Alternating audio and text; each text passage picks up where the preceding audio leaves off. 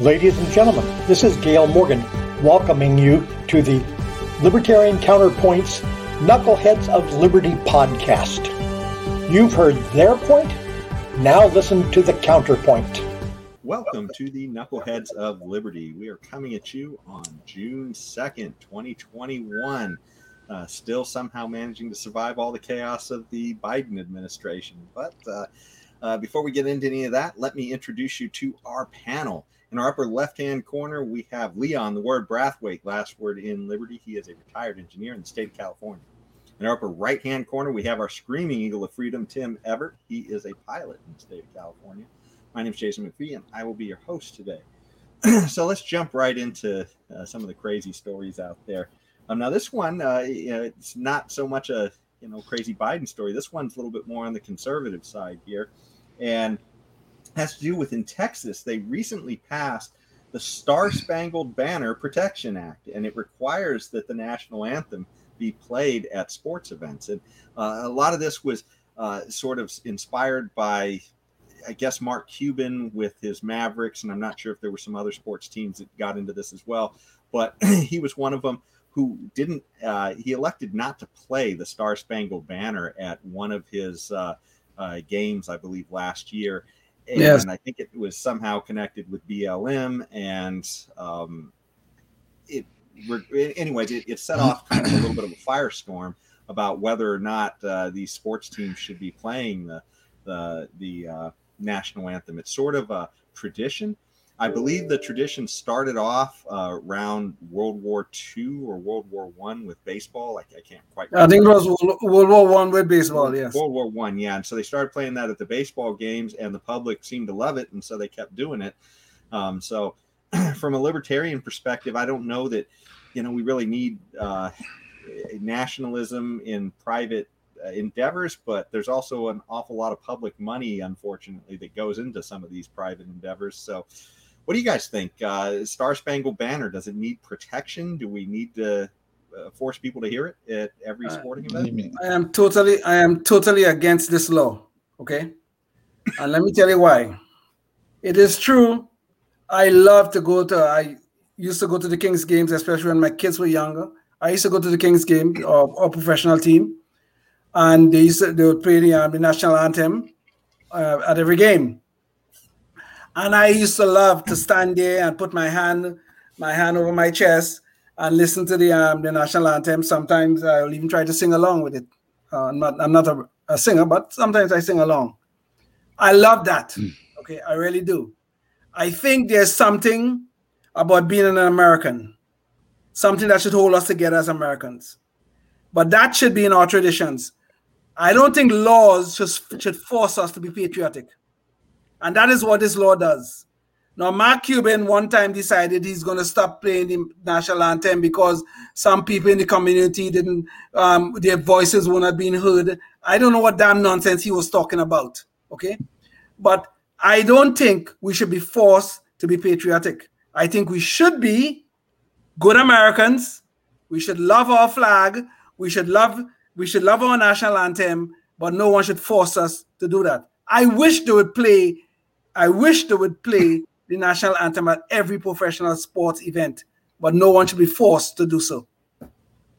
Another idea, so fantastic, so above reproach, so great and wonderful in every way that it has to be mandatory. Well, nail on the head on that one. So I will be on Leon's side, exactly as Leon stated. I mean, I feel exactly the same way about, the national anthem on a personal basis. And I'm not, thinking, oh boy, we got the world's greatest military. Let's go smash some people in the Middle East that don't earn a nickel every 2 weeks. Let's, that I'm thinking in terms of the Constitution, the Founding Fathers, the federalized government that we have that, represents people using representatives, and it's not a strict democracy and so on. So it's a very well thought out by the Founding Fathers, and it's been kind of bastardized over the decades and centuries since. But that's what I'm thinking. I'm not thinking about the government. I'm thinking about the Constitution and the people of the United States and so on. So but for it to be mandatory, I bet Hitler made it mandatory. You better sing Heil to him when he was passing by. And if you didn't, you'd probably have some guys that were walking along behind that would smack you upside the head for not saluting Herr Führer as he sauntered by or went by in his Mercedes-Benz. So, so that's what this seems like to me. And there you have it. But Jason, you raised the issue of public money being involved in many of these stadiums, which is absolutely true, because I mean that's probably one of the big wealth transfers, from middle class people to billionaires, to those people who own those teams who are in stadiums that are owned by the cities or the counties in which they are located. Are you saying that you think that the fact that there's the public involvement in these events could give some credence to this law? Well, I think that's kind of the nose under the tent for the camel there. So I think ideally you don't have any connection with government to these things. These should be private entities, just like if somebody puts on a movie or a play. You shouldn't have the government subsidizing part of the ticket cost or the theater cost or whatever. That should be totally based on whatever the market's willing to do for that. It's funny though, because you mentioned the sports stadiums, and I had just seen one. I think Stossel had a piece not too long ago where he talked about all these wealth transfers to all these billionaire arena owners. And one of them is the new Raiders stadium out there in Las Vegas. And I've driven by it a few times on my trips down to Vegas, and one of these days I'll probably go see a game there. But one of the things that they say makes the field so expensive is that it's literally a grass indoor field, and the way they accomplish that is because it's a dome. It's in Vegas, and if they had a non-dome, then it would just be really hot out there during some parts of the season. So what they do to accomplish the growing of grass and that is they have a whole field that can literally move out of the stadium. So it's like it's on wheels or something, and they can just transport that thing right out of the stadium so that it can rotate out and grow in the sunlight. And so the Raiders owner had said, and I think he's one of Al Davis's offspring, I guess, because his name is Davis too. But he had said that any stadium, I wouldn't settle for any less than real grass. and he says, well, he's asking the public to pay for it. Exactly. Huge subsidies for it. And then he says in the interview, he says, well, I can't afford this. I'm not a billionaire. So it's just like the idea, okay, get the public to pay for it. Then the funny thing was in the file of these, it shows that, well, the value of the team is like the $3 billion or something like that.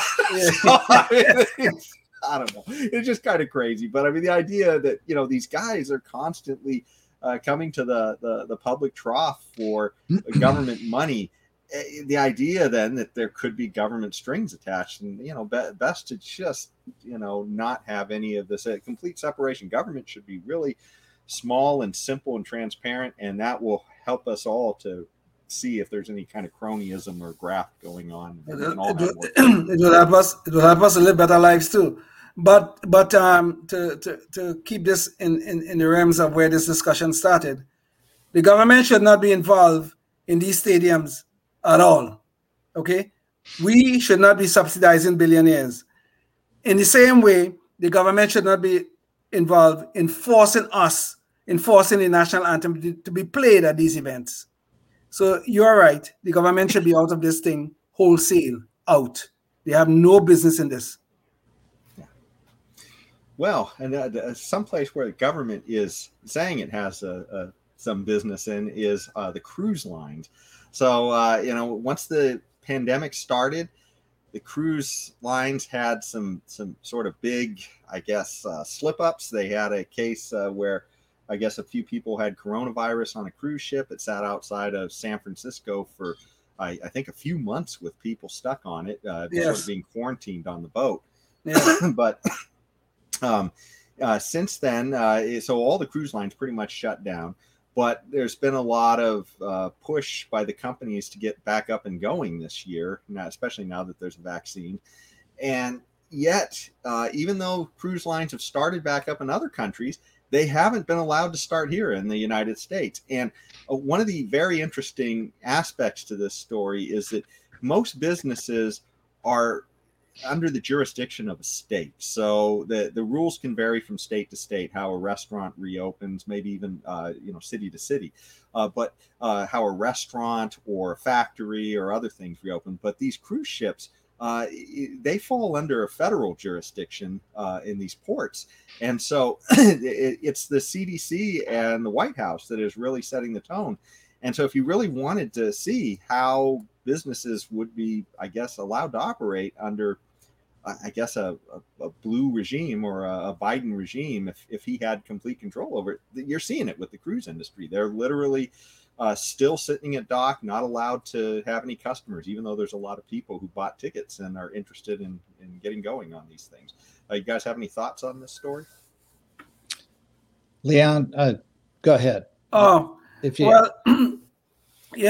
a little bit of insanity going on here, Well, I guess anything involving the government always involves some level of insanity. Look at what's going on with the airlines.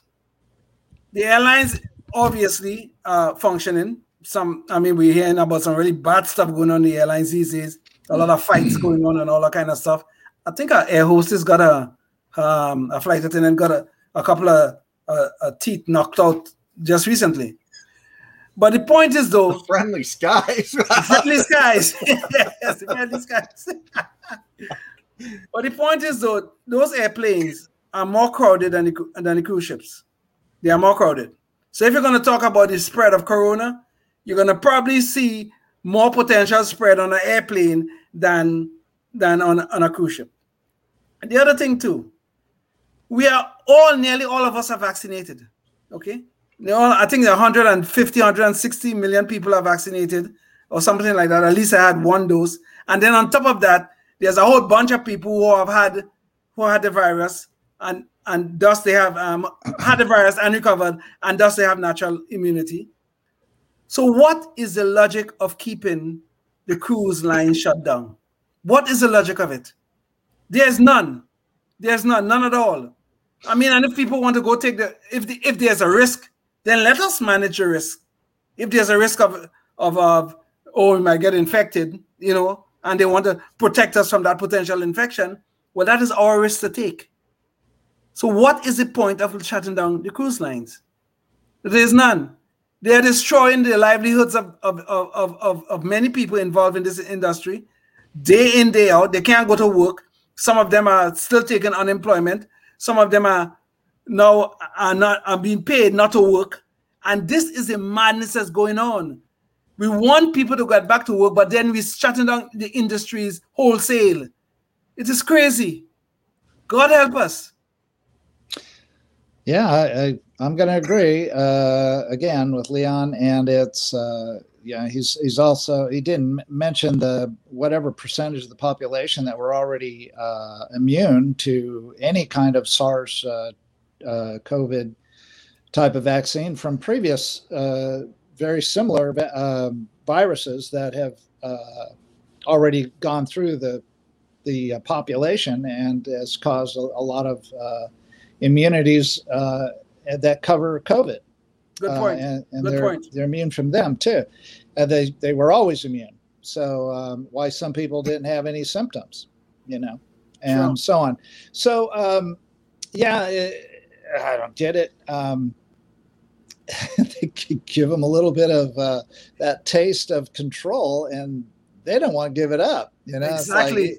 It's like if they can't tell the states who to let open or not, they'll, hey, we got control over the airlines, which they do. They're federally regulated, and they've got control over the cruise lines. So, yeah, and that's a good question though. Why do you allow the airlines to start up, but you're not doing the cruise lines. Cruises, yes.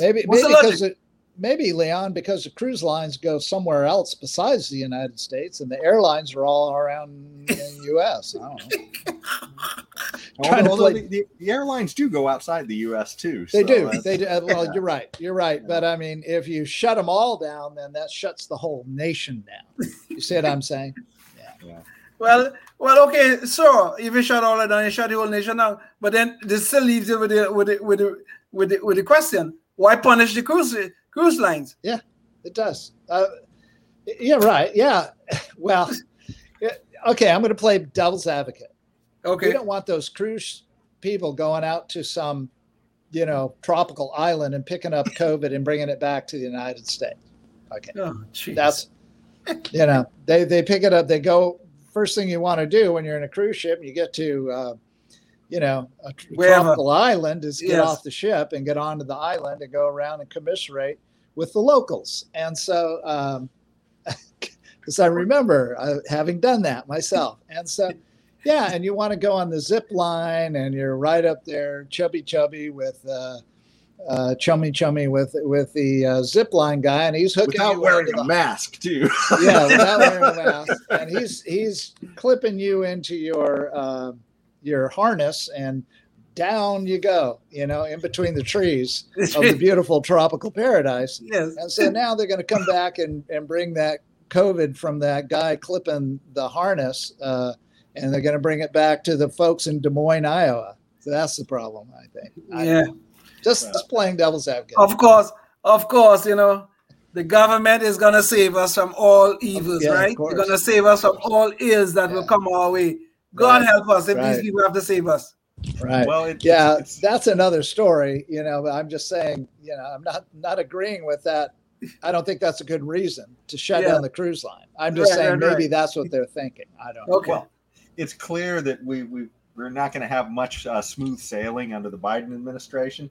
But another place where they're experiencing some choppy waters is the Magic Kingdom in Disneyland. And recently they had a sort of a little bit of an expose blow up where they were trying to push critical race theory on their staff. And so critical race theory is essentially this idea that it's essentially trying to, usually when lefties describe it, they say, okay, it's trying to teach diversity, but in reality, it's really trying to teach reverse racism is what really it amounts to in most of these cases. We've talked about how they try to put critical race theory in math and through the schools in California, and how they're trying to do it in all of these other areas. And it really becomes an issue of trying to root out white supremacy is what they claim they're doing. And it really turns into an ugly witch hunt. Well, at Disneyland, apparently they were telling their employees in their training,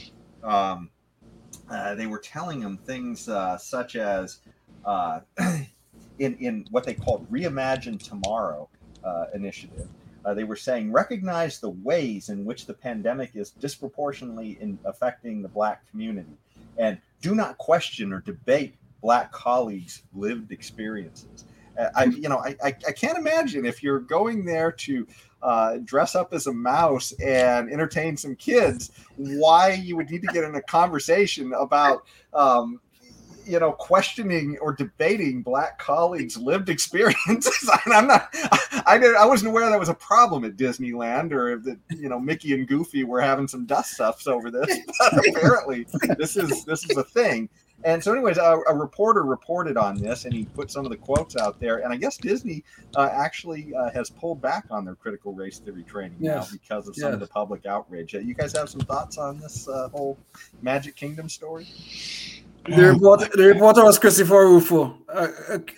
Tim, if you wish to go ahead. No, not really, because you're so good at this. No. Okay, Jason, I'm going to take issue with something you just said, okay? You use the expression reverse racism, okay? I find that so objectionable you would not believe. You know why I find it objectionable? Because it's just racism. Yes, exactly. It implies, reverse racism implies that racism only goes one way. And critical race theory is all about racism, but it's only coming from a different direction. That's all. Okay?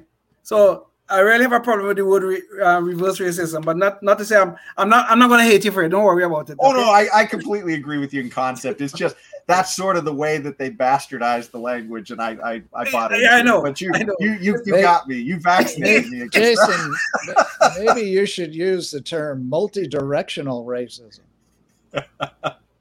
Uh-oh, it looks like we might have lost Leon. He might have been frozen out. Well, at least they froze him with a smile. There he goes. He's back. Now he's back. He's back. Yeah, I don't know what happened there. I started talking all of a sudden. Well, I'm not going to debate your experience of what just happened. Your lived experience. You do not dare question my lived experience. Okay, you understand that? Okay. Yeah. Okay. And I suggested he use the term multi-directional racism. Multi-directional racism. Okay, all right. You know, but one interesting things about this thing here, I don't know if you guys remember Grant Napier. He used to be a Kings announcer. A Kings commentator for Sacramento Kings. You know, Grant Napier lost his job. You know why Grant Napier lost his job? Because he and a former player was having a conversation, and the former player said, Black Lives Matter. And Grant Napier replied, all lives matter, every one of them. And because he said all lives matter, they kicked him out of the Kings. Now imagine that. His livelihood was destroyed for those words.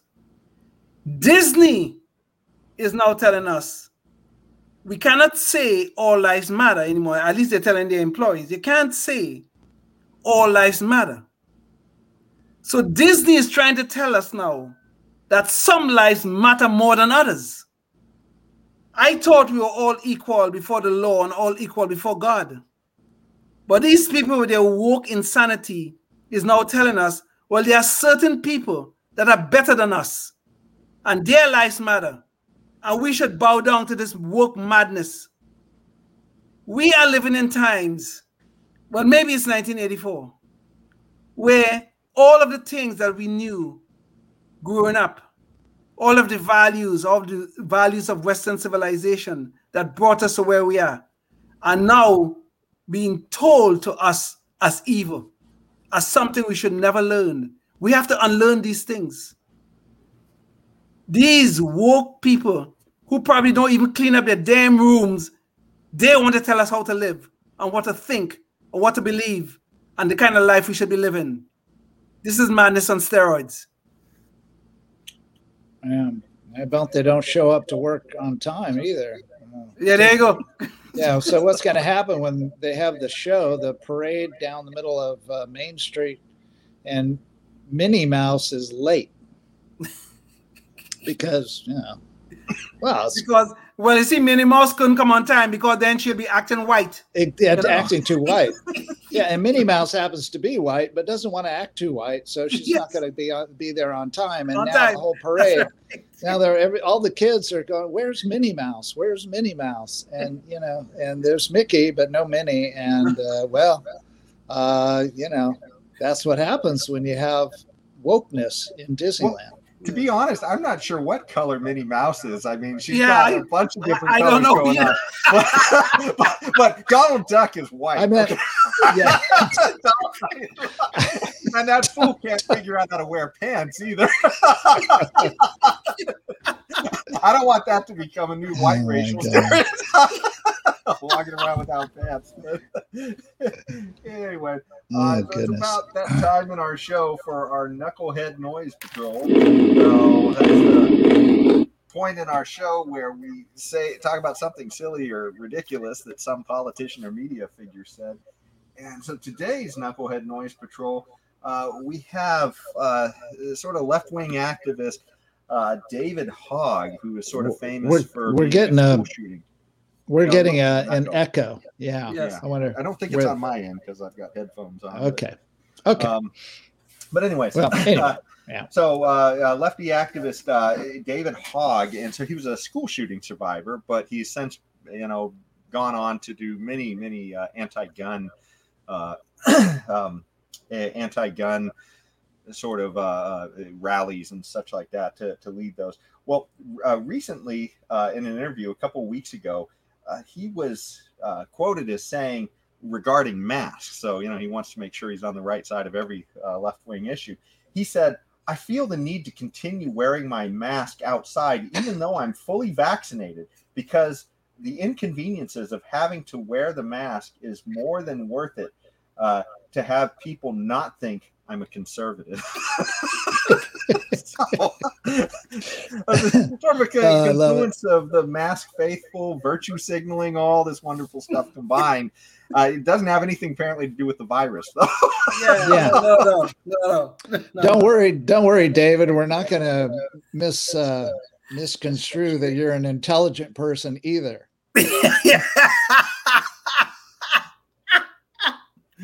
It's amazing. These lefties, like I said, they probably wouldn't even clean up their room, but they want to tell us how to live. Yeah. This guy, okay, fine. He had a trauma in his life at a very young age. Actually, he survived a school shooting, which is, it could be traumatic for anybody, much less for somebody his age. Was he actually there though? Yeah, he was there. He was there. He was in the school. Okay. He was in the school when the shooting occurred. Was he in the vicinity of the shooter? I thought there was some question about that. I don't know. I haven't paid a lot of attention. As far as I know, he was in the school. Was he? Okay. Around where the shooting was actually occurring? Yeah. I don't know that. Okay. But he was in the school. All right. But anyway, I'm sorry. Just because he had this trauma, which fine, I would admit it could be traumatic for him. He has this trauma. He suddenly now have joined this leftist woke people who could tell us what to think and what to believe. All of a sudden, we hear David Hogg all over CNN and MSNBC and all that stuff expounding about the virtues of his way of life. Oh, God, guns. We can't have guns. That's only for those evil right-wing people. These people are unbelievable, Unbelievable. Like I said, they should go clean up their rooms before they mouth off about the way we should live. Yeah, that's a good one. Well, yeah, I think you should. Somebody said this. I think I read this in our article or whatever. But he should wear 2 or 3 masks just to, double and triple up on his wokeness and his ability to be a spokesperson for the left. There. Yes, that's true. Does that magnify your woke signal to everybody? If you put on 2, then you're twice as woke, and if you put on 3, you're 3 times as woke. Well, yeah, it will definitely show your allegiance to the great Fauci, Yeah. If you wear 3 masks now, yes. And if fear is a virtue, then you are signaling that you're virtuous. There you go. Well, I fear we've run to the end of our time, and that's the end of our show. Thanks so much for joining us, and we'll hope to see you at the next one. Until then, stay free. Thank you for listening to the Knuckleheads of Liberty podcast, a production of Libertarian Counterpoint. Watch our shows each week on Comcast Channel 17 in Sacramento, Monday at 5:30 p.m. and Thursday at 8 p.m.